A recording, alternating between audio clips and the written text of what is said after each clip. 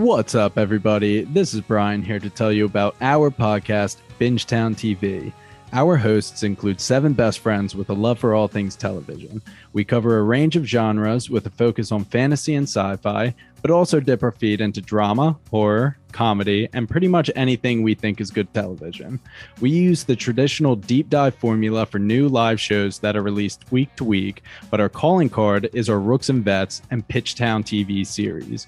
Rooks and Vets pairs 2 of our hosts that have seen a show with 2 of our hosts that have not seen a show. Pitchtown TV is when we have a special guest pitch us a show by having us watch the pilot and trying to convince us to watch the rest. If you're craving more content on some of your favorite TV shows, then you should listen to Bingetown TV. Find us on our website at bingetowntv.com, the Apple Podcast app, Spotify, or wherever else you may find your podcast.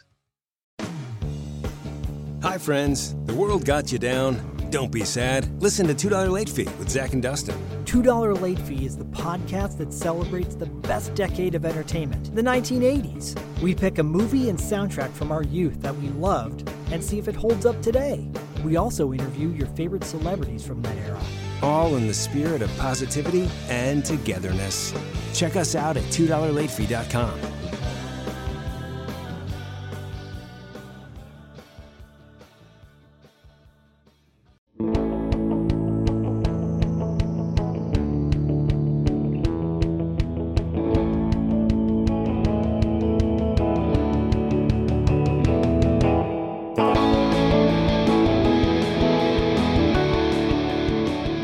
All right, Joe, we are back with another episode of White People Problems, and we have our second guest, but not their first presence on this podcast because they wrote and composed our music.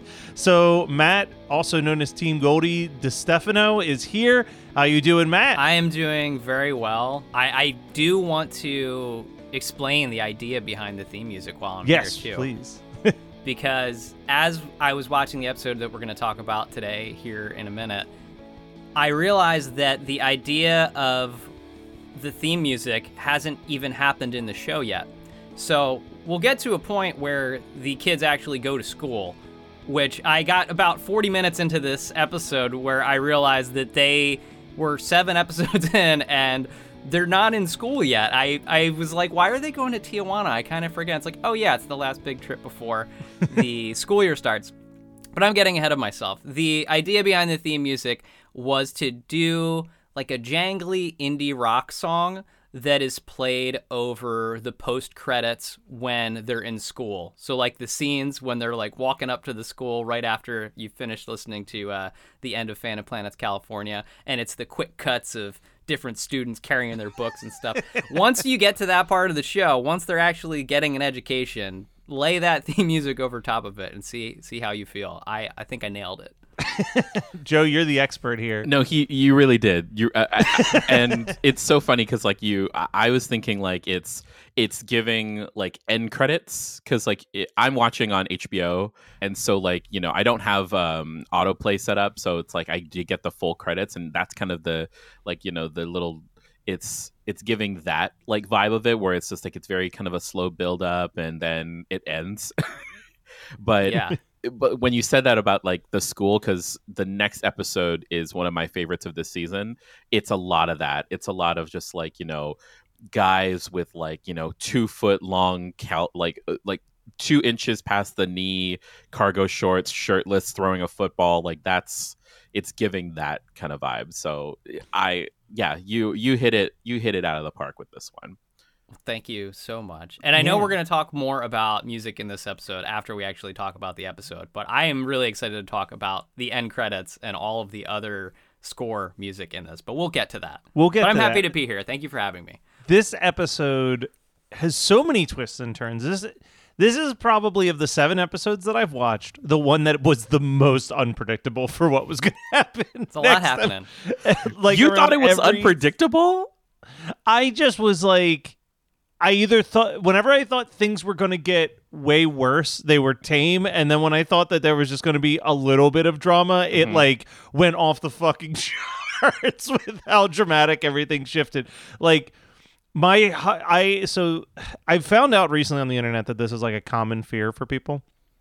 But I get like serious anxiety watching TV shows and movies where people are driving because I'm just like, oh no, they're going to get in an accident is like constantly in my head. So like when they're fighting over this steering wheel in the car, I'm like, oh no. Like I'm like really expecting the worst, and then they just kind of like go off road a little bit, but like no real damage. I'm like, oh, okay.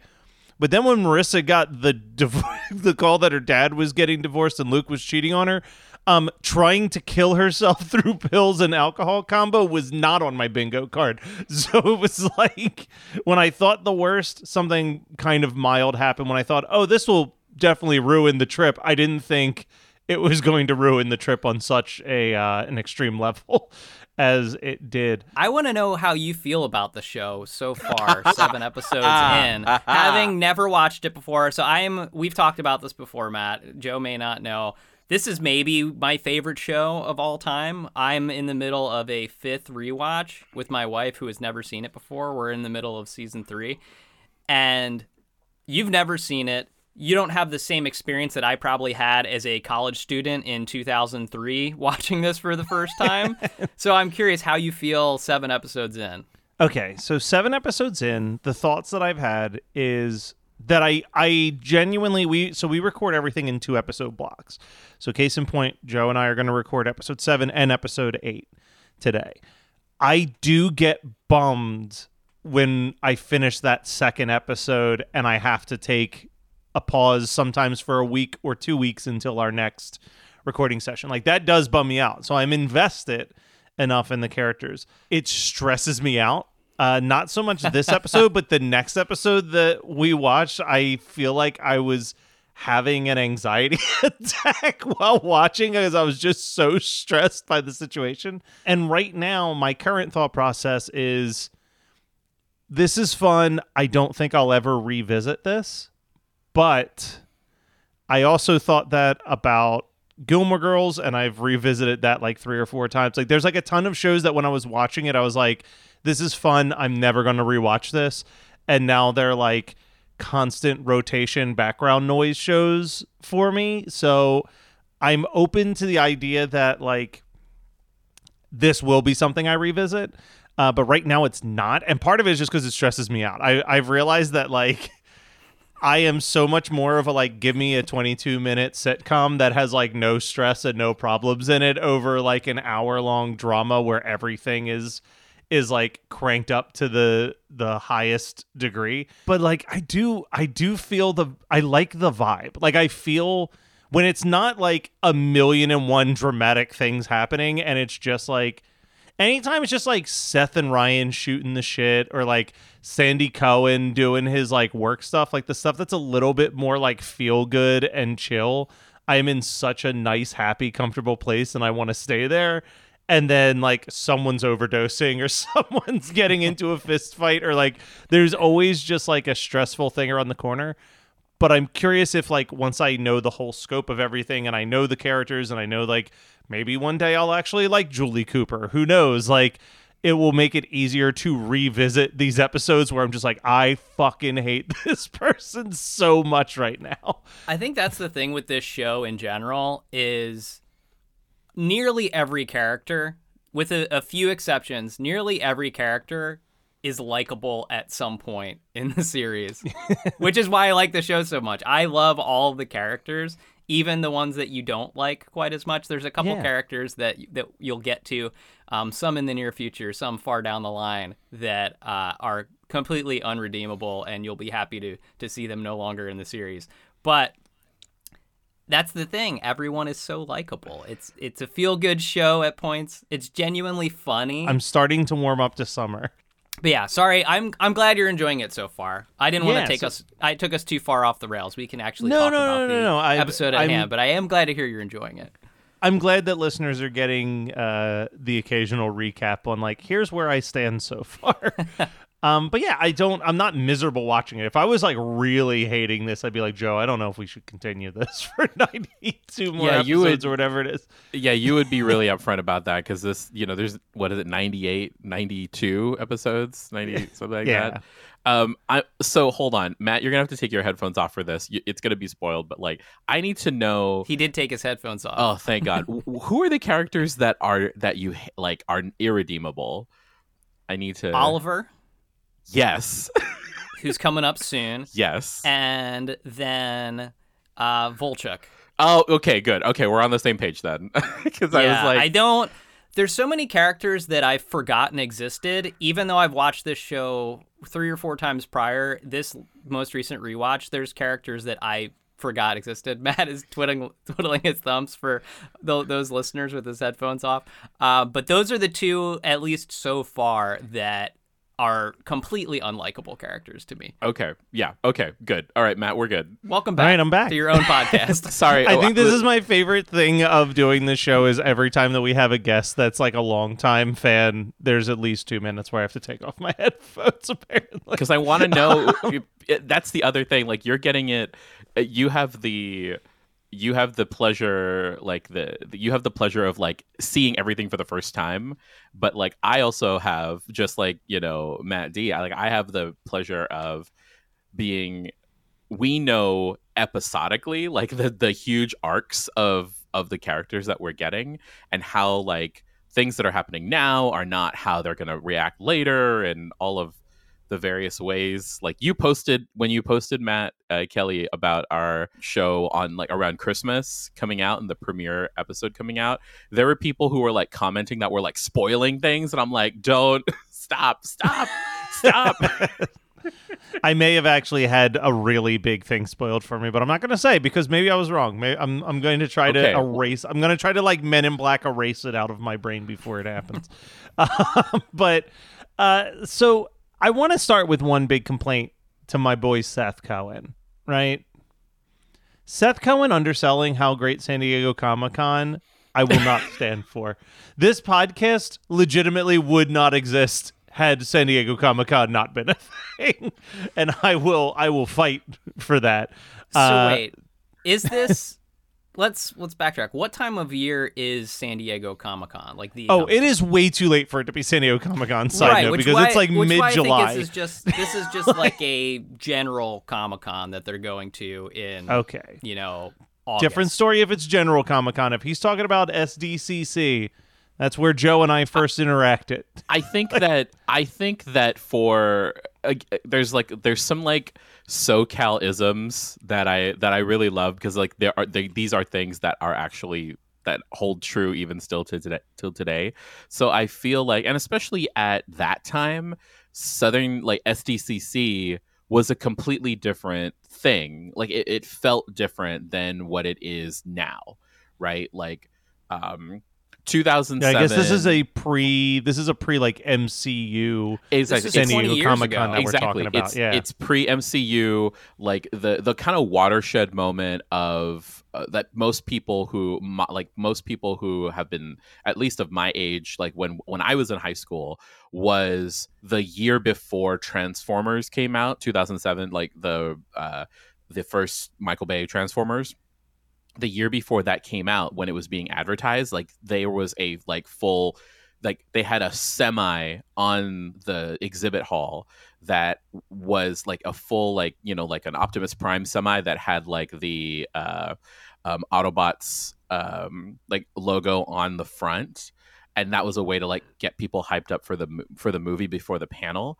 And so, but that ends up being like the watershed moment where from there it like goes and escalates into this huge, what it is kind of now. Like it's all the ramp up into what it is now. So like, I think they're correct in I think they're trying to say that it is San Diego Comic-Con because it has been a thing for so long, but it's not like what it is now. Like if they were to do it, because I've snuck you in before so you could see the setup, and the setup the day before San Diego Comic-Con is chaos. Like more moving things happening all at once as like what would you say, like almost 5,000 tables worth of people are setting up simultaneously. It's chaos. The fact that like it's literally, that was like on the Tuesday before the first like real, like the preview day of like 24 hours before people, like regular people, enter the floor.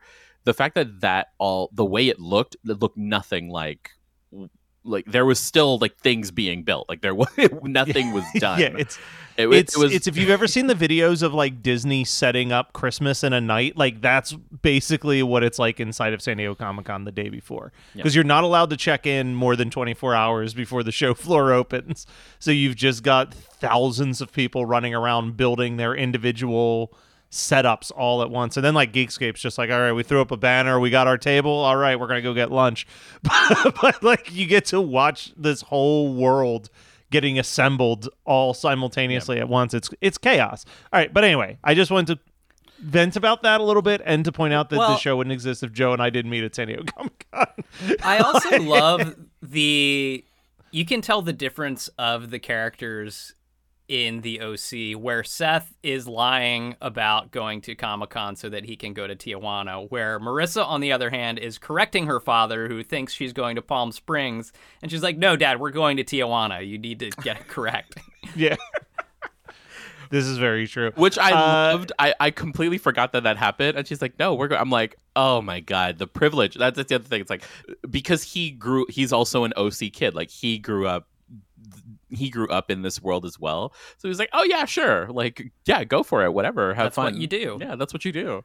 You go to TJ, which, by the way, does anyone know? Is that like a thing? Do they call it TJ? That's a SoCalism. That I hate it so much. I absolutely hate that they just call it TJ. I don't know why it bothered me so much. Well, because it comes out of Summer's mouth, which is just like, it's very... Summer does that thing that I hate that people do, where they give you nicknames against your will, like without your consent. Like she just starts calling him Cohen. She calls her Coop. Like she, in order for her to kind of put them in a box in their head, like she has to name them something. So like when she says TJ, it's like, oh God, eye rolly. I hate it. But that kind of is a SoCalism. Like, most we is like, oh, we're going to TJ for the weekend or whatever. As someone who has been living here since maybe like season 2 of the OC, I've actually never been to Mexico. I've never been to Tijuana. You've never been to good old TJ? Never been to good old TJ. I'd also like to think that you mark everything in your life by when where in the series the OC was. It's like, well, I've lived here since season 2 of the OC, and I graduated college 2 years after the series ended, and just using that as your only time marker. Oh, that's kind of how my brain works with other TV shows. And I'm like, yeah, this, it's like, yeah, we moved here around like the series finale of Friends, and love that. No, I mean, I have definitely done that before, where like my friend will be like, oh, we moved into this house, let's say this year, and I'm like, no, you didn't, because we were at your old house when we watched the How I Met Your Mother finale together, and that was like in this year. The only thing I wanted to mention still on that front of Seth and Ryan trying to make their plans is that there is a pretty good Seth line. He's saying, we got to go to Mexico. They say that what happens in Mexico stays in Mexico, and then Ryan asks, well, but what happens in Mexico? And he goes, I don't know, because it stays there. Just great, I love the way that Seth's dialogue is written, and we're going to get into some top-notch Seth sass very, very soon. Lots of it. That's their little subplot. They're saying that they're going to Comic-Con, but they're actually going to TJ. I still have some sick in my mouth at the fact that Marissa and Luke have had sex, but... Luke is just like still having sex, by the way. Like it wasn't just like a one and done thing. Like they are we see them in the beginning of this episode like actively doing it. I'm like, ugh, yeah, no. Yeah. But then Luke is such, I mean, shocker, Luke is a douche, but like Luke is such a dick that Marissa's like, I don't know if I want to go party in Tijuana because my dad's going through a bad time, and he like storms away. Like I'm like, God, he is just such a fucking piece of shit. Well, you also forget, because all of the characters, with the exception of Marissa, look like they're 30 years old. And he's playing a 17-year-old, which that's exactly how a 17-year-old would react in that situation. For sure. And then I just a horny wrote water polo player upset that his girlfriend doesn't want to bone. I also wrote, Holly is impressively scummy. She's perfect for Luke. But like she is like this whole episode, I'm just like, God, Holly sucks. Luke sucks. Like everybody sucks. I also love impressively scummy. All right, that's the title of another podcast for you, right there. I also love that there's like contradictions in my notes because I just write them in real time as I'm watching. So the one says Jimmy Cooper is still pretty likable to me despite everything that's happening around him. But then later in the notes it says, "Well, fuck you, Jimmy." How dare you kiss Sandy Cohen's wife? Jimmy Coop is a roller coaster ride. We mentioned characters become likable, characters become less likable. Jimmy Cooper is up and down through his entire tenure on this show. I want to like Jimmy, and then he'll do things that make me dislike him. And similarly, this has happened in the past, and it definitely happens in next week's episode. A character like Luke is a character that I want to hate. And then he occasionally does something good and likable, and I'm like, fuck. I just want to dislike you. Which is cool about the show. I think I said this even in like our first or second episode. Like, so many of these characters live in a very gray box of like, they're not fully evil, they're not fully good. They are like always capable of doing the wrong thing, but also fully capable of doing the right thing randomly. And I think that that's cool writing. I do like that. I'm forgetting though how Summer ends up writing with Ryan and Seth. How does she end up on this road trip? I think she was going to be going down with Marissa the day after because they had to, Luke and the polo team had to take the freshmen to watch the donkey show the night before. Right. They had to get and now there Marissa's early. Not going, so she doesn't. Gotcha. Okay. I was like, how did she end up in that car? So there was some logic to it. Gotcha. She convinces Marissa to go. Jimmy's like, you should go. You should honestly go. Go have a fun time. Yeah, go to Tijuana.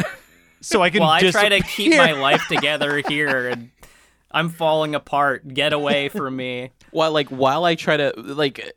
What is it was Kirsten, right, who told him like don't just like leave. Like, yeah, just like leave in the middle of the night, which was clearly his exact plan.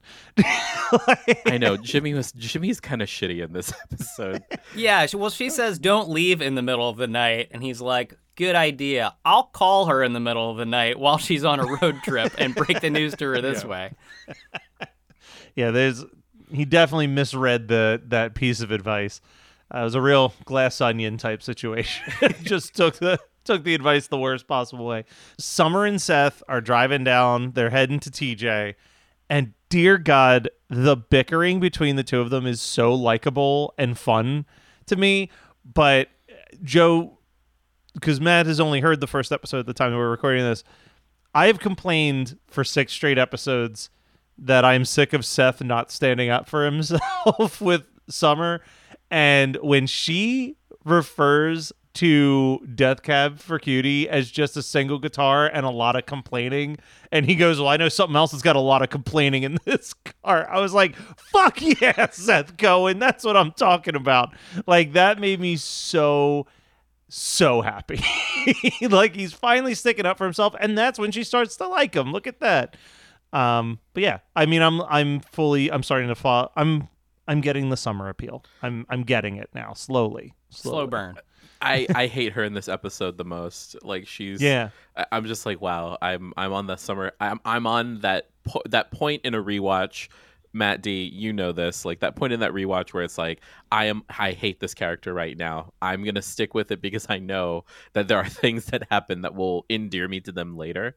But in this moment, like, I don't know what happened in the writer's room. You know what I mean? Like, they're like, okay, there's things that happen where it's like, okay, Summer is now, we need to like give her a little bit more because Rachel Bilson can handle it. But in this moment, in this episode, it's like quintessential spoiled little rich girl. Like, well, I'm not staying here. Like when they get to like, when she's completely and utterly responsible for which, by the way, like that drive from Orange County to San Diego, like there's a huge stretch of road that like there's nothing there, right? Like it's literally there is no place to stop like that. Like right when you get from like the end of Orange County through Oceanside to, and like before you even get to Oceanside, like that's where the military base is. Or is this a Californian sketch from SNL? But yeah, so you go down the 101 and you take Genesee and you could go like. By the way, love the Californians because that whole thing with the cars is with the roads is really true. But there is a like stretch of highway where there's nothing there. If you got lost or stranded in that section, like you would be fucked. So for her to like do that, like I was getting anxiety because I'm like, oh shit, they're gonna walk a long way to find anything on that stretch of road. Or pay a shit ton of money to be towed to where there's civilization. They got a chicken truck. Did you miss that? Yeah, they hitchhiked on a chicken truck. Yeah, which had feathers on themselves. Which, like, to be honest with you, hilarious. They could have taken that chicken truck probably all the way to Mexico because it was probably headed in that direction. So the chicken truck brought a memory into my head that I didn't expect it to bring into my head. So I used to go when I was in high school. I'm so curious what you're about to say. Get ready for this. So when I was in high school, I used to go to a lot of Christian music festivals. And the one that I liked the most was this like punk and metal show called Purple Door. And it was like all of the Tooth and Nail bands played it. It was just up in Harrisburg, PA. So it was maybe like a 2-3 hour drive from where I live, depending on traffic. And we were trying to go there. We had a group of friends in 2 separate cars. And we're driving there. And my friend Andrew is in the front seat. And he just wanted to see this band, the Huntingtons, play at 10 a.m. And that's all he would talk about. He's like, all right, we're running a little behind, but we should get there in time to see the Huntingtons. And all of a sudden, there's this light that starts blinking on the dashboard of the guy Dan's van. And he's like, what's up with that light? He goes, I don't know. I just took it in to get service the other day. And they said everything was fine.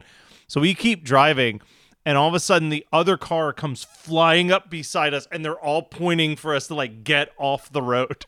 So we pull to the side, and apparently there was an oil leak and the engine was hot. So as it was hitting the oil, it was causing the oil to catch fire, and we were just dropping balls of flame on the road.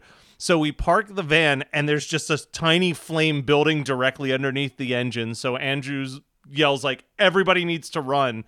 And all of a sudden, a guy in a pickup truck filled with chicken coops pulls off to the side of the road, jumps out, and this is like an 80-year-old shirtless man in like hot pants, and just pulls a fire extinguisher out from underneath his seat and puts out the fire for us. And we looked at Andrew and told him that he wasn't going to make it to the Huntingtons in time, and then we had to spend about 2 hours hanging out in a field waiting for someone to come and pick us up and drive us back home because the van was like not safe to drive at that point. But yeah, people with chicken coops stopping all the time if they see some trouble on the side of the road is what the lesson is. It's a good stereotype about people with chicken coops. That was a journey. Thank you, Matt, for that. If you're worried about your car troubles and you see a car with some chicken coops in the back, you better follow close beside. Yeah, be like, all right, I'm in good hands.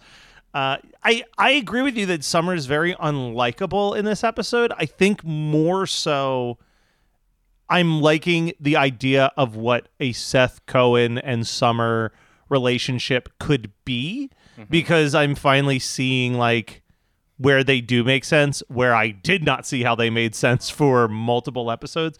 But like the scene with them at breakfast where they're like perfectly in sync with each other is so charming and sweet. And that's where we get the line that Erin Mallory Long mentioned as one of her most quoted lines from any episode of the OC, which is, I suffer from rage blackouts.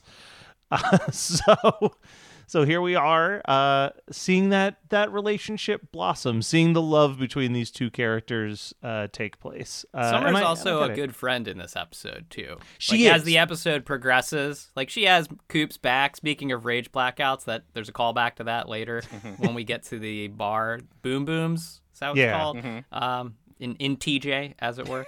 But yeah, she's a very good friend in this episode, too. She shows, some likability. That's her one redeeming quality of this whole in the entire series, is that once you're kind of in with her, like you are really in, and she will, as she will go to the mat for you. I think that's the one of her core things is that she is a very good friend and is very loyal.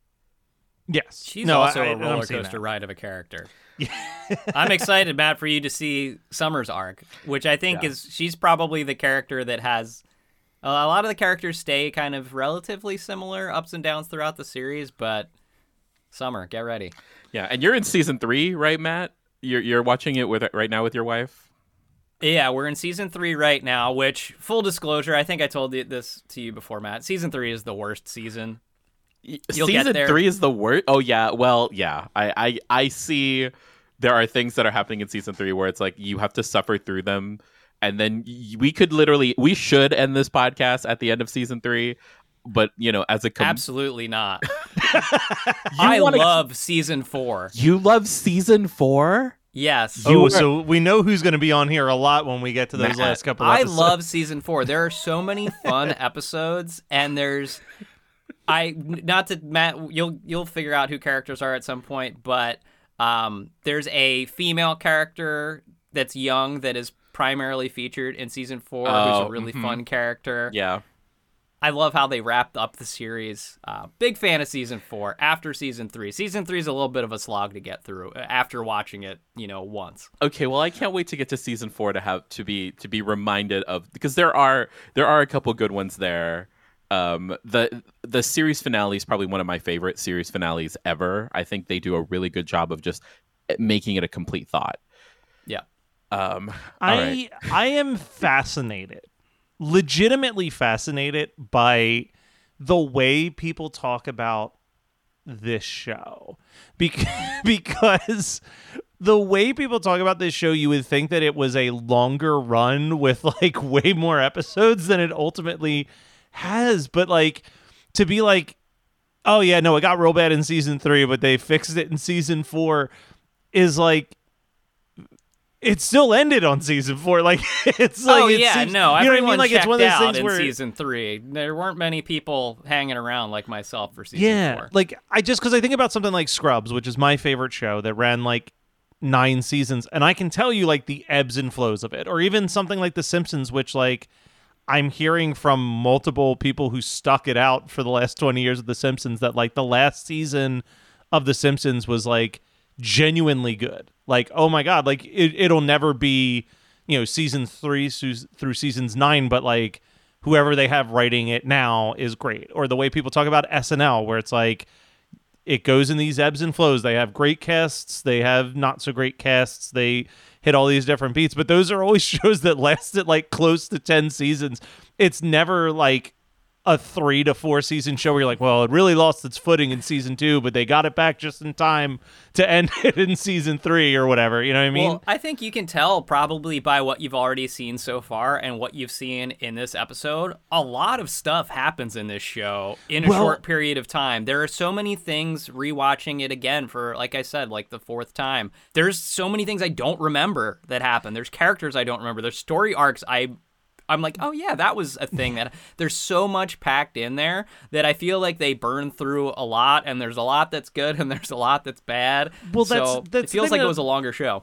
I know that we've said this before on the show, but like from watching it from my perspective, like the Jimmy Cooper stuff, I think in any other show that would have been stretched out for episodes. Mm-hmm. You know what I mean? Like Jimmy Cooper being found out as like this embezzler would have been like, I think we said like the mid-season break episode, and in this show it's season 3 or 4 that it's out in the open. Like, yeah, we don't make so many TV plot like this details anymore. happen so quick. This is also like this is preconceptions of streaming, right? Like this show comes out and we're just starting to, it's at the height of like DVD, season-long television DVD culture. So, where you can go to like a Best Buy, like a Sam Goody, and get like full series seasons, when they're on sale or what have you. Or if you were rich, like when it comes out, the day it comes out. So this is like a pre people and writers thinking about the bingeable quality of it and the on-demand nature. So like there are things that are very repetitive, like, to kind of bring it back to the episode when Ryan punches Luke in the bar. It's like, how many times have you done like unprovoked, or maybe in my mind, an unprovoked, like violent Oh, I wrote down, one of my notes was, Totally sweet, provoked. a Ryan and Luke fight. This hasn't happened yet. Oh, I love that. I just watched this morning. Was sitting on the couch by myself, and when he punched Luke, I went, yeah, to myself. No one else is home right now. I just love Ryan's character so much, and when he stands up for other people, it's so fun. But yeah, you're exactly right. It's already happened before. It doesn't make me love it any less. There was a point where in 3 episodes they had unprovoked fistfights 4 times. that's more fights than episodes at that point. Yeah. I also wrote down the note, oh, what a shocker, Luke's an unloyal fuckboy, which like it was not a shock to anybody, I don't think. To Joe's point, like when this show came out, you weren't binging shows. You weren't getting this whole season, there's like 27 episodes in this first season. It's crazy. You weren't getting them all at once. You're watching them, week by week. I think this episode, if I remember correctly, was right before the World Series. So there was like a 2-week gap or a 3-week gap between this episode and the following episode. So you had to like wait. And then you couldn't immediately go back and watch things. I remember Fox re-aired over the summer following this season. They re-aired the entire first season over the summer, which is how I watched it twice within the first year that it was out. I was like, yes, I love this show. There's no way. Maybe DVR existed, to your point, Joe. Maybe rich people had DVR. I definitely didn't. I was a poor college student and just graduated college at the time. I had absolutely no money to spare on DVDs or things like that. So I was like, yes, I will tune into Fox every week to watch this show again. Something else that just sprung to mind, Joe mentioned like the DVD TV show bingeability culture that was definitely like starting to pop up towards the later half of the 2000s. Like, let's say like 2006, 2007 was when that was like really popping off. I haven't done the research for this, but I feel pretty confident that post Family Guy getting its revival due to DVD seasons, I bet if you look into it, there are a lot of shows that got questionable second seasons based on them being like, well, let's see if this catches fire on the DVD release before we like fully end the show, because there was such a history of like, first season didn't do well, gets released on DVD, people start renting it or buying it, becoming obsessed with it, and then all of a sudden the second season's like quadruple the viewership. Firefly. Yeah. Firefly gets Firefly gets a cult following. And a movie.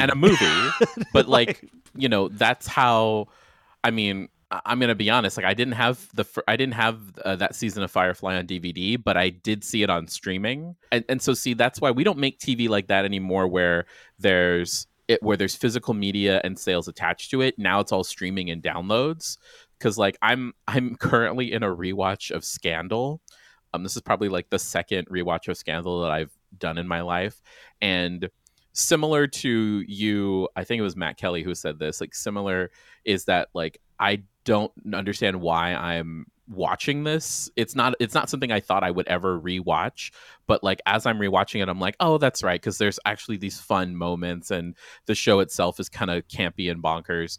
But you can tell that it's aware of the streaming, the nature of streaming, because where the cuts would be to like commercial when it aired live are very seamless now, because this is what takes place in like 2013 is the first season. And so from there, it's now becoming aware, like, okay, this is a show that people are going to stream, and how do we make it for that? But at the same time, it's still like 20 episodes. You're getting like 22 episodes. So like the mid-season finale is very defined, and there's a whole arc in the beginning. We really we don't make shows like this anymore. Like they don't last. I love if you're watching like a 90s, like prime example is someone who just finished watching Friends, but like Friends or Fresh Prince of Bel-Air, or even to a certain extent The Simpsons or whatever, these shows in the 90s that were way before anybody had a bingeability or had stuff on physical media. There's this amazing thing that is now gone, where the ad bumper ends with a line of dialogue, and then after the ad, they find a different way to repeat the same line of dialogue. It's like, in case you forgot where we were 3 minutes ago, we got to reset. Idiots couldn't maintain the plot of the sitcom for 3 minutes of commercials. It's like, it'll be some like dramatic reveal, right? Like someone walks in, it's like, oh, and this is my daughter. And everyone's like, oh, your daughter? And then like fade out, go to commercial, and then it fades back in and the character's like, she's your daughter? Love it. Oh, it's so good. Bring that back. Why? Yeah. Even in shows that don't have act breaks anymore in streaming culture, just throw them in there. Maybe a TV network will slot them in for a marathon or something. They'll need to put in commercials. Put them in. I'm for it. The only two things that I have written down that I think we need to talk about before we get into like our two closing segments. There's only a little bit going on with Sandy Cohen here, but this plot line does bleed into next week's episode as well. So he's being kind of poached to get a better job. And the only thing I don't get, and maybe this is just him and Kirsten's relationship, and I just haven't caught on to it just yet. He's kind of a douche a little bit in this episode to Kirsten when the surfboard shows up, where he's like, yeah, I'm not going to take that job. But he like acts like he's going to take that job for a little bit. And it's like, oh, come on. You just like being the breadwinner in this house. You're glad that you're not Julie Cooper, blah, blah, blah, blah, blah. And there's never like an I'm kidding. He just leaves the scene. And I was like, that seems real douchey out of like the only person that I've seen be completely likable and never have a flaw in Sandy Cohen. But everyone's flawed in Orange County, Matt. You're going to learn this soon. I'm starting to pick it. Just trust me. I don't like where things are going with this Kirsten Jimmy Cooper stuff. I don't want to spoil a note for next week, but I definitely wrote down, don't you dare give me some type of marriage drama with these two people. That's the thing, though. Like, I think what sets this show apart from other teen dramas, I'm like a huge Dawson's Creek fan too. Also 90210. In those shows, the adult characters are like paper thin. They're very one-dimensional for the most part. Like Dawson's dad on Dawson's Creek is just like, hey, he's a nice guy, and they have trouble in their marriage, but it's not this whole like these developed characters that have long arcs that exist episode over episode. 90210 even more so. Those, the parents on that show, there's not a whole lot to them. Where I think the OC, they really dive into the adult characters as much as the teen characters, and they have interesting storylines. Mm-hmm. I think that's one of the things that really sticks out to me about this show being at least a little unique in that genre of television. Yeah, nice. And because this is also around the time that we're getting like Gilmore Girls, right? So Gilmore Girls is around, and the mom is definitely her drama. It's just as big as like I would Lorelai's say bigger drama. For the first 3 or 4 seasons. Lorelai is more dramatic than Rory's. It's a lot of Lorelai. This is around probably the time of what like Everwood, right? So which a show I never watched, but like it was always, I'm like, I think I kind of know what this is about. There's a handful of those, like Seven Heaven. I could not tell you what the fuck Seven Heaven was about, but I know that I heard the theme song in the living room. My sister was watching it. The dog's name was Happy, and I only know that because a friend called me that as a nickname and still calls me that. Also, like One Tree Hill. That's another one of those shows. It's like I could not put a gun to my head. I couldn't tell you what that show is about, but I know that it had the Gavin DeGraw intro. But that's the thing with One Tree Hill too. Oh yeah. I only watched one season of One Tree Hill.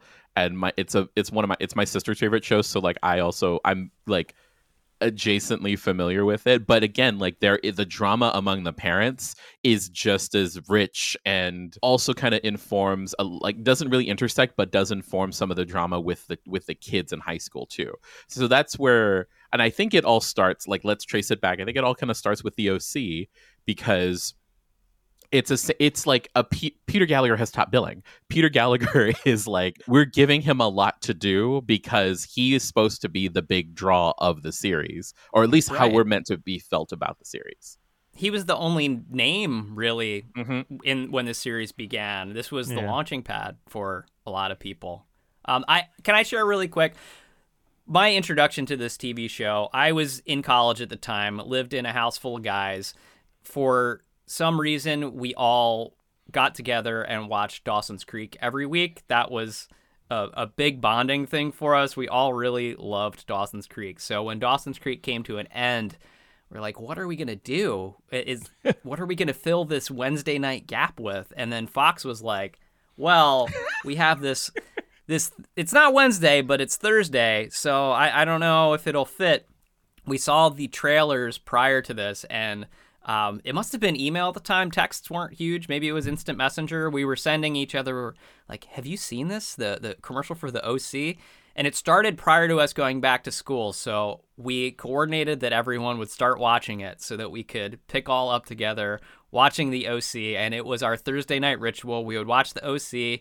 One of my roommates named Biker, because he rode a bike, very creative nickname. Every episode at the beginning during the theme song, he would open our front door and yell, "Welcome to the OC, bitch," to the entire neighborhood.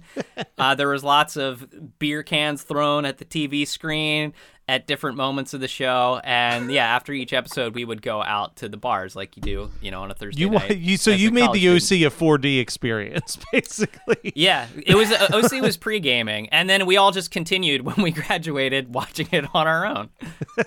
But I just wanted to share that. This is delightful.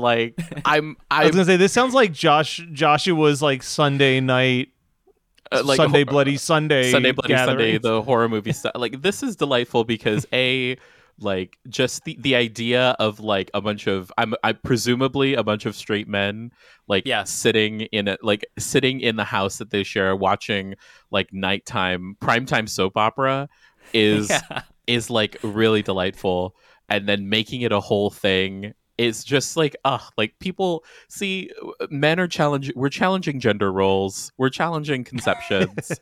I remember when we graduated and moved out of the house, 3 of us were there. I obviously play music and stuff, so I was playing a show. So the 3 of us stayed like a week later than everyone else, and we'd already moved everything out.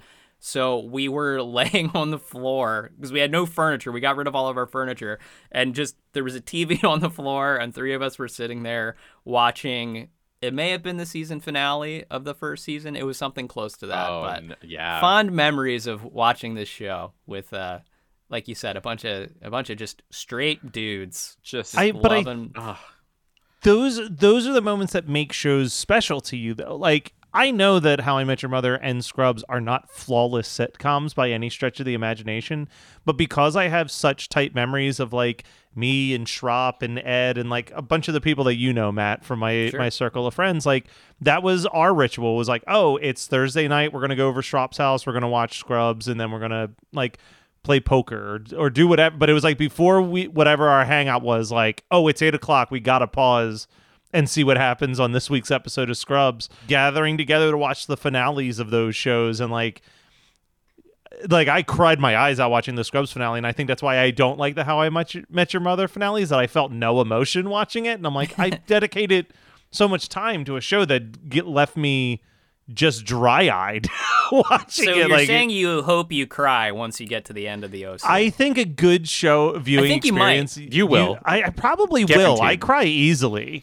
that to me is like a successful tying up a show. I cried my eyes out watching like the Parks and Recreation finale, because I'm like, that's one of the most perfect sitcom wrap-ups I've ever seen, right up there with like something like The Good Place. Like, if you can really cried during the OC yet? No. Okay. I think you should keep a running counter every time you get misty during the OC. I'm curious if I even hit double digits on this, because I don't like most of these characters. And the only other note that I wanted to bring up was that I wrote, is making the absolute worst decision on how to deal with disappointment just the Marissa Cooper special. Correct. Yeah, it is. Based on the last 2 episodes, I'm like, ooh, you saw Ryan kissing another girl and you're not dating Ryan, so you better go fuck Luke right away.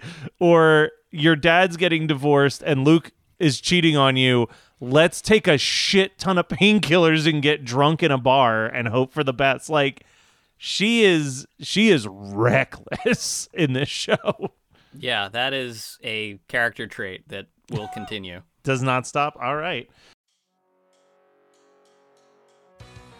What's up, everybody? This is Brian here to tell you about our podcast, Bingetown TV. Our hosts include 7 best friends with a love for all things television.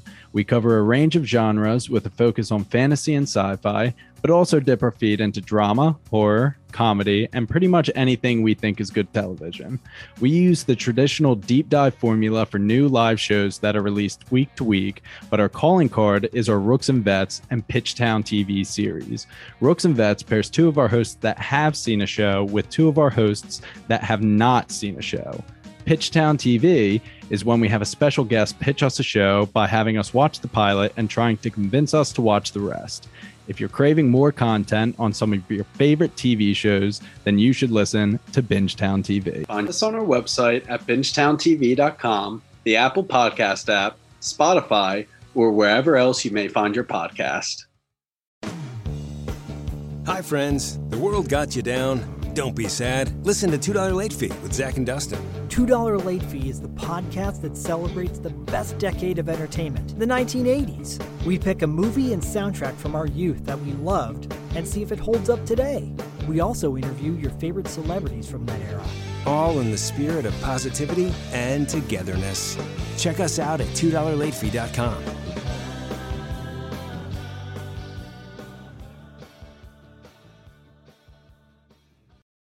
Do you like to laugh, geek out on music, and learn all about that band or artist who had that one song back in the day, but then seemed to fall off the face of the earth? If so, you need to subscribe to One Hit Thunder. Together with an array of interesting and hilarious guests, we do a weekly dive into one-hit wonders like Eiffel 65's Blue, Krayshawn's Gucci Gucci, EMF's Unbelievable, Delamitri's Roll to Me, Los Del Rio's Macarena, Musical Youth's Pass to Dutchie, and even Patrick Swayze's She's Like the Wind. So are you subscribed to One Hit Thunder or what? As Desiree would say, you gotta be. And as K7 would encourage, you gotta come, baby, come and join in on the fun of the One Hit Thunder podcast. Come, baby, come, baby, baby, come, come. Come, baby, come, baby, baby, come. Let's talk about some music. So there was quite a few songs in this episode. To quickly run them down, when everyone's trying to make their plans for the summer, we are hearing Good Day by Loose. I'm not familiar with this band or the song. On the road trip, they're listening to Death Cab for Cuties, a movie script ending. When they get to the club, we're hearing Out of Control by the Chemical Brothers. When Marissa is just tripping out in an alley from a terrible combination of painkillers and alcohol, we're hearing a song called Going Under by the Rockers Hi-Fi. And I really want to talk about that one, but we let will me in a know what else second, gets played. for sure. So I look at TuneFind to like write down the songs real quick. And when I saw Going Under, I was like, man, I hope this is some weird ass Evanescence cover. It wasn't. And then as Ryan, like a superhero, lifts up Marissa from this alley, we get Mazzy Star's Into Dust. And I'm trying to remember, has this song already been used in the show, or is it just a different Mazzy Star song that we've heard? It's used in episode 1. Okay. When it's a callback, because when he carries her from her driveway to the pool house. Ah, look at that. See, that's good. That's good symmetry. I knew it was a Mazzy Star song somewhere in here. Do you think that when they were doing like the chemistry test for the actors, that they were like, okay, so now we're gonna get Ben, you need to pick up Misha. We need to make sure that you can do that. And what it looks like to do that. Because it's also like hero shot, iconic, like it is an iconic image of the show, and we're gonna see it a few more times, like a lot more times actually, in very specific places. But probably not the last you've heard of Mazzy Star either. No. Yeah, the music on this show. So like obviously the music is the character. New York is a character in the movie. Whatever. Fucking hate when people I'm like me too. But the music is so intertwined with this show. It becomes even more so in season 2. Mm-hmm. But this episode in particular has the Mazzy Star callback. It has the first appearance of Death Cab, which if you were to name one band that is most associated with the OC, that would be the first one that I would name. I think this is their first appearance. There will be many more. I'm pretty sure that's accurate, because I would have put them as a song of the episode for sure if they had shown up already. It's the first mention of it, and it definitely won't be the last, but it's the first mention, yeah. And also, we were talking about the end credits theme, which is great, by the way. There's two different end credits themes. There's the one that you've heard so far, which is the sort of explosions in the sky, ambient, post-rock kind of vibe, which is great. There's also a weird kind of surfy one that'll pop up at some point down the line, very jarringly, and then it switches kind of back and forth between the two. But the composer who did the score, I had to look up the name, Chris Ting. I think the score on this show is amazing. Like, all of the music kind of throughout, you get in this episode when they're on the fold-out couch, you get like the Ryan and Marissa theme, the kind of piano theme that's recurring for them. You just get all of these really cool moments throughout the whole series. This Chris Ting also did the music from Futurama, which I didn't realize when I was looking this up. But really cool music. There's a YouTube video that's like an hour and a half long that is all of just the music score from the first season of the OC. But let's talk about, what was the name of that song? Going Under by Rockers Hi-Fi. Yeah. As I was listening to this song, I'd never paid attention to the lyrics before, but I knew we were going to be talking about the music. So I start listening to the lyrics. So I'm just going to read you the lyrics of this song while Marissa is in her pill-induced haze and is making her way to the alley. Ladies and gentlemen, Matt DiStefano reads lyrics. Here we go. Yes. I'll happily come back and do this anytime. But the lyrics to this song were, now you got me walking on the sidewalk, talking, moving, looking, stopping, farting like a dog, barking, which I thought that's what I heard, and I had to go on to Genius to see what the lyrics were. And it turns out, yeah, farting like a dog was the lyrical vibe that we wanted as part of this very heavy scene in the OC, which kind of blew my mind. I also, this is nitpicky as hell, but man, that song doesn't sound anything like what I would expect from a band called Rockers Hi-Fi to be producing. It's like a droney, like, I don't know, when I hear Rockers Hi-Fi, I'm like, oh, this is going to be like some crazy rockabilly band or something. But it was very droney and indie, and I mean, I guess the sound of the OC is droney and indie. But yeah, it caught me off guard based on the name. Are we ready to pick what our different songs of the episode were, though? Nearly impossible, but I'll go last. Okay. I'll go first because it's a toss-up between the Rockers Hi-Fi tune and the Mazzy Star tune. I'm going with the Rockers Hi-Fi though, and the reason why I like it sticks out for me in the episode is it doesn't fit, right? Like, it's very much, it serves the purpose to like show the drug-induced haze. Like, there's a bar in TJ called Las Pulgas, which means the fleas. It means the fleas in Spanish. It's got like a dirt floor. That's kind of what she like stranded in that bar, as all like the people are looking at her. But like the thing about it is, I'm listening to this and I'm like, the music supervisor for this is like, you know what we really need to kind of to like signal a potential overdose on pain meds is like this house neo soul type inspired, and I'm kind of love it. Like, it fits. It really fits, but at the same time, it's just like it's got that druggy vibe without it going immediately to being like, because at that time it could have been like a go situation with like raver music or whatever. So they signaled that with a house feel, but it's also like very neo soul, and just it's kind of beautiful how it all fits there together. So, do you want me to read the lyrics again? See, because I was like focused on the farting like a dog. Farting, like, Chad. It's just like, it's like that. Listen, we can pick on farting like a dog a lot, but I know that you and I are both fans of the Alkaline Trio, whose most famous song starts with "shitting like a dog" or "shaking like a dog shitting razor blades." So, like, don't love that lyric either.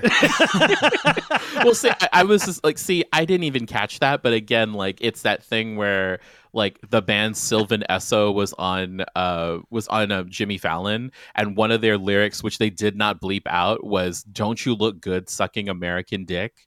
And and so like I didn't pick that up, but like the fact that we're able to just like, okay, we're just gonna get away with it. We're just gonna like, it shows that they were going for a feel and a mood more than they were like lyrically, which is like what the which is what the Mazzy Star song does. It's like, okay, you're actually meant to kind of be a little bit ruminate a little bit more on it. But I chose the druggy sequence just because like, yeah, it really fits what they're trying to do in a way that they could have gone so many different directions, especially with music at the time. And I like how they pick that. I think it's a little interesting that of all the music that we've heard kind of so far, it's the one with the most soul. And I mean that in like a racial way to kind of signal like the druggy aspect of it.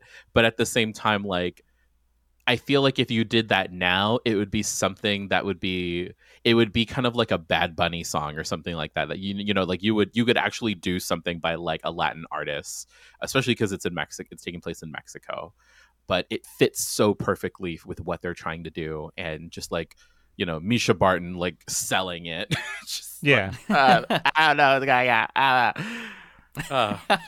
I want to point out that mathematically, if there's about 27 episodes in this season, and it was across, I'm assuming it was across 4 discs when it came out on DVD, that the math translates over there to this episode being the last episode on disc 1, which means you start it with an episode that ended with Mazzy Star and end it with an episode that ends with the same Mazzy Star. I hope that they did that just because I love symmetry. But my song of the episode is, of course, I don't know much about the OC, but one thing I did know about the OC was, boy, did they love Death Cab for Cutie. So who was I to not make the first appearance of Death Cab for Cutie the song of the episode? And also, for a band that does have some really droney, slow songs, they picked the perfect road trip song for a Death Cab song to put in there, because it is a little bit more upbeat of a song with a movie script ending. So I'm for it. I like it. I hope for many more of these. I mean, we have yet since season 1 to have something where I yelled, "Oh yes, it is 2003." Like All American Rejects swing blasting out of the van in episode 1. So I'm waiting for more of that in the very near future. You will get that. And I also agree. I think I have to go with Death Cab just because of their significance. Definitely not my favorite Death Cab song.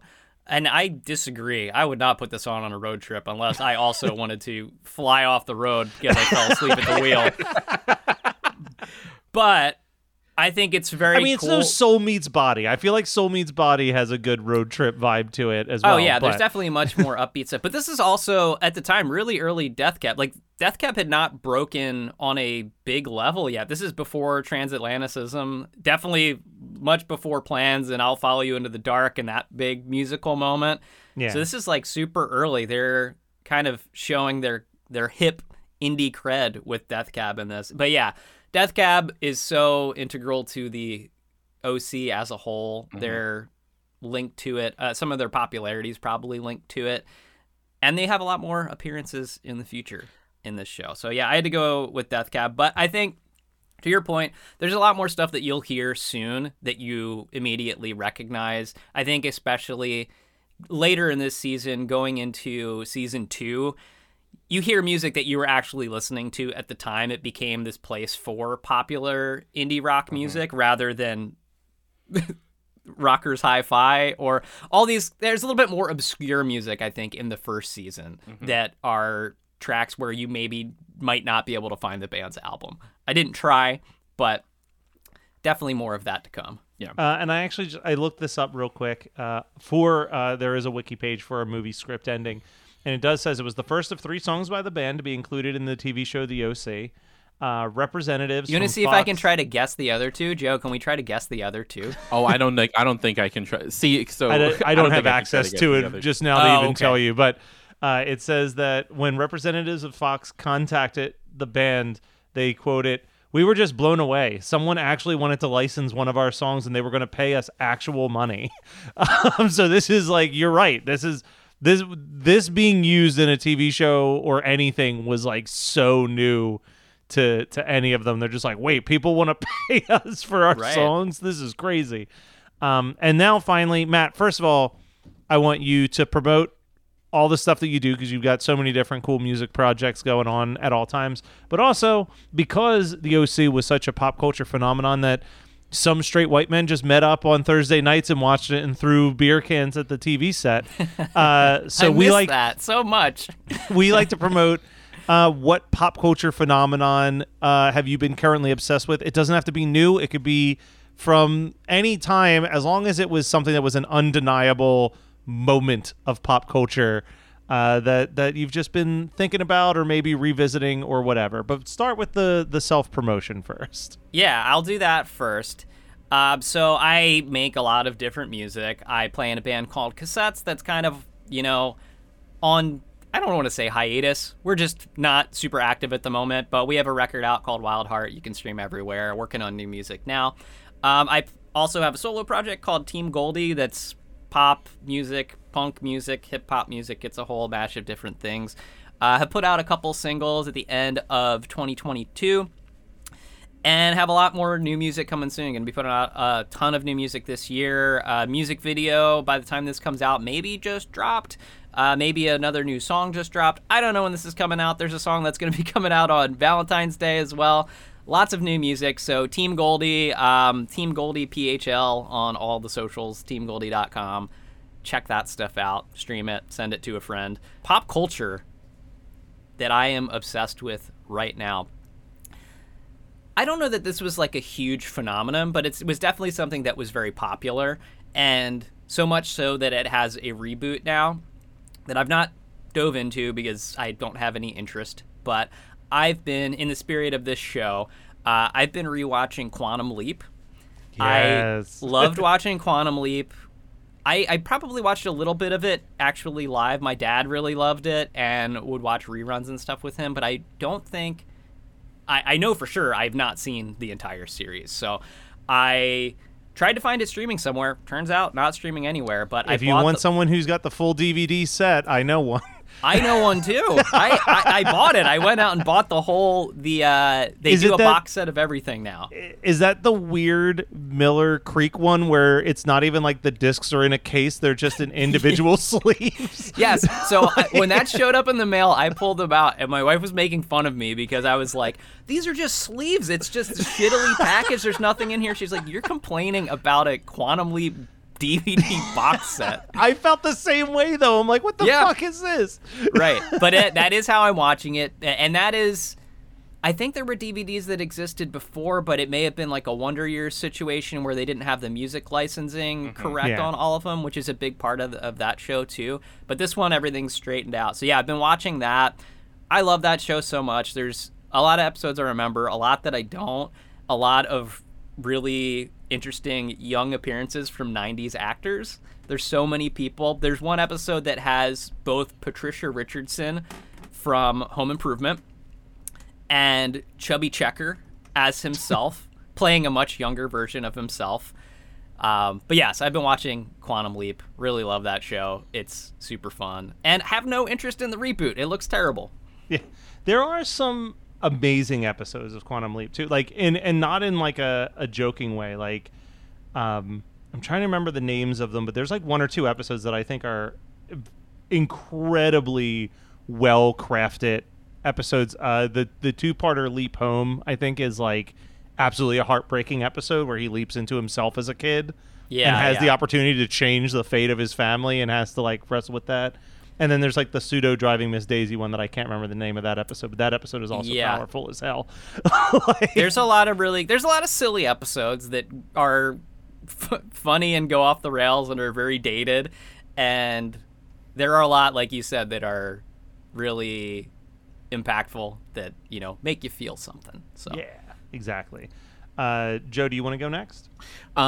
Because I'm doing a rewatch right now, it's bringing up all these feelings. Scandal, like the kind of buzz that Scandal was evoking at the time that it was coming out, in terms of being appointment television, like really kind of capitalizing on the fact that like it would stream the next day. but at the same time also just like being a show that was completely campy, that, you know, kind of like playing off of Breaking Bad in the sense that, like, you know, characters get painted into a corner and we're trying to figure out how it all works out at the end. So that's what I'm really enjoying it. And there's things where it's just like, there are episodes where I'm literally fast forwarding through, like, I don't need to see like the president and Olivia Pope like longingly look at each other and have, you know, slowly hold hands and make out. Like, I'm just like, okay, let's get to the part where the assassins are coming. Let's get to the part where, you know, the political thrillery parts. But Scandal, because it was such a phenomenon and it did not end well. Like, I don't think the last season is really worth watching. As a completist, I probably will still have it on in the background, but it's what I'm kind of currently obsessed with. All right. So when I was in high school, I was obsessed with the, like, I love the 80s, I love the 90s, I love the 70s shows that VH1 was producing. And there was one episode that stuck out in my brain specifically, where they talked at length about The Day After, which I had never seen, and then recently found out that someone had uploaded the whole movie onto YouTube. So I was like, oh, I'm gonna sit down and I'm gonna watch The Day After. And I mean, the actual like 6 or 7 minutes where it is the nuclear fallout sequence is like chilling and well done, and I totally get why that was like such a like big moment and like actually affected the politics at that time. Like, it was a talking point. But the other hour and 50 something minutes of it is slow and boring, and I do not recommend it. But yeah, you can watch the whole movie on YouTube, or you can just look up the 6 minutes that I'm talking about. They're really selling us on it. Oh yeah, no, I recommend the 6 minutes over the full movie. But yeah, so The Day After, I gave that a shot. That was like the most watched thing on television, I think, in 1984, if I'm not incorrect. But yeah, can't recommend it though. But I did watch it. Some people might have to drink based on that fact. I don't know. Yeah, who knows? It's possible. I don't. These facts don't live in the brain. They're like a fishing story that I've heard down the line and never bothered to research. All right. Well, Matt, thank you so much for joining us. Thank you for the great theme song, which I don't think I've ever said is unofficially titled "Welcome Bitches." Oh yeah, I think it's just "Welcome Bitch" is what. Okay, "Welcome Bitch." Yes, there's "Welcome Bitch" long and "Welcome Bitch" short. Yeah, it's called "Welcome Bitch." That's what I just labeled the file. So yeah, well, that's what I'm officially calling it. This is the unofficial name of the White People Problems podcast. Yeah. So thank you for that, and our we'll be theme back. music is "Welcome Bitch." Please throw that tag at the end of every episode as it's playing. You're currently listening to "Welcome, Bitch." And we will be back next week. This was The Escape, and next week it'll be The Rescue.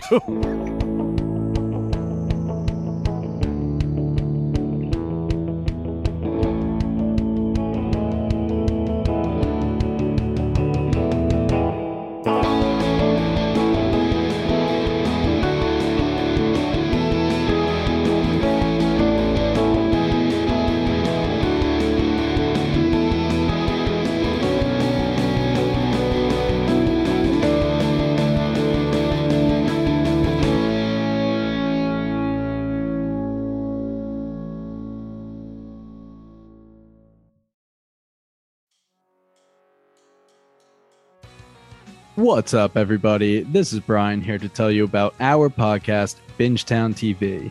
Our hosts include 7 best friends with a love for all things television. We cover a range of genres with a focus on fantasy and sci-fi, but also dip our feet into drama, horror, comedy, and pretty much anything we think is good television. We use the traditional deep dive formula for new live shows that are released week to week, but our calling card is our Rooks and Vets and Pitchtown TV series. Rooks and Vets pairs 2 of our hosts that have seen a show with 2 of our hosts that have not seen a show. Pitchtown TV is when we have a special guest pitch us a show by having us watch the pilot and trying to convince us to watch the rest. If you're craving more content on some of your favorite TV shows, then you should listen to Bingetown TV. Find us on our website at bingetowntv.com, the Apple Podcast app, Spotify, or wherever else you may find your podcast. Hi, friends. The world got you down. Don't be sad. Listen to $2 Late Fee with Zach and Dustin. $2 Late Fee is the podcast that celebrates the best decade of entertainment, the 1980s. We pick a movie and soundtrack from our youth that we loved and see if it holds up today. We also interview your favorite celebrities from that era. All in the spirit of positivity and togetherness. Check us out at $2latefee.com.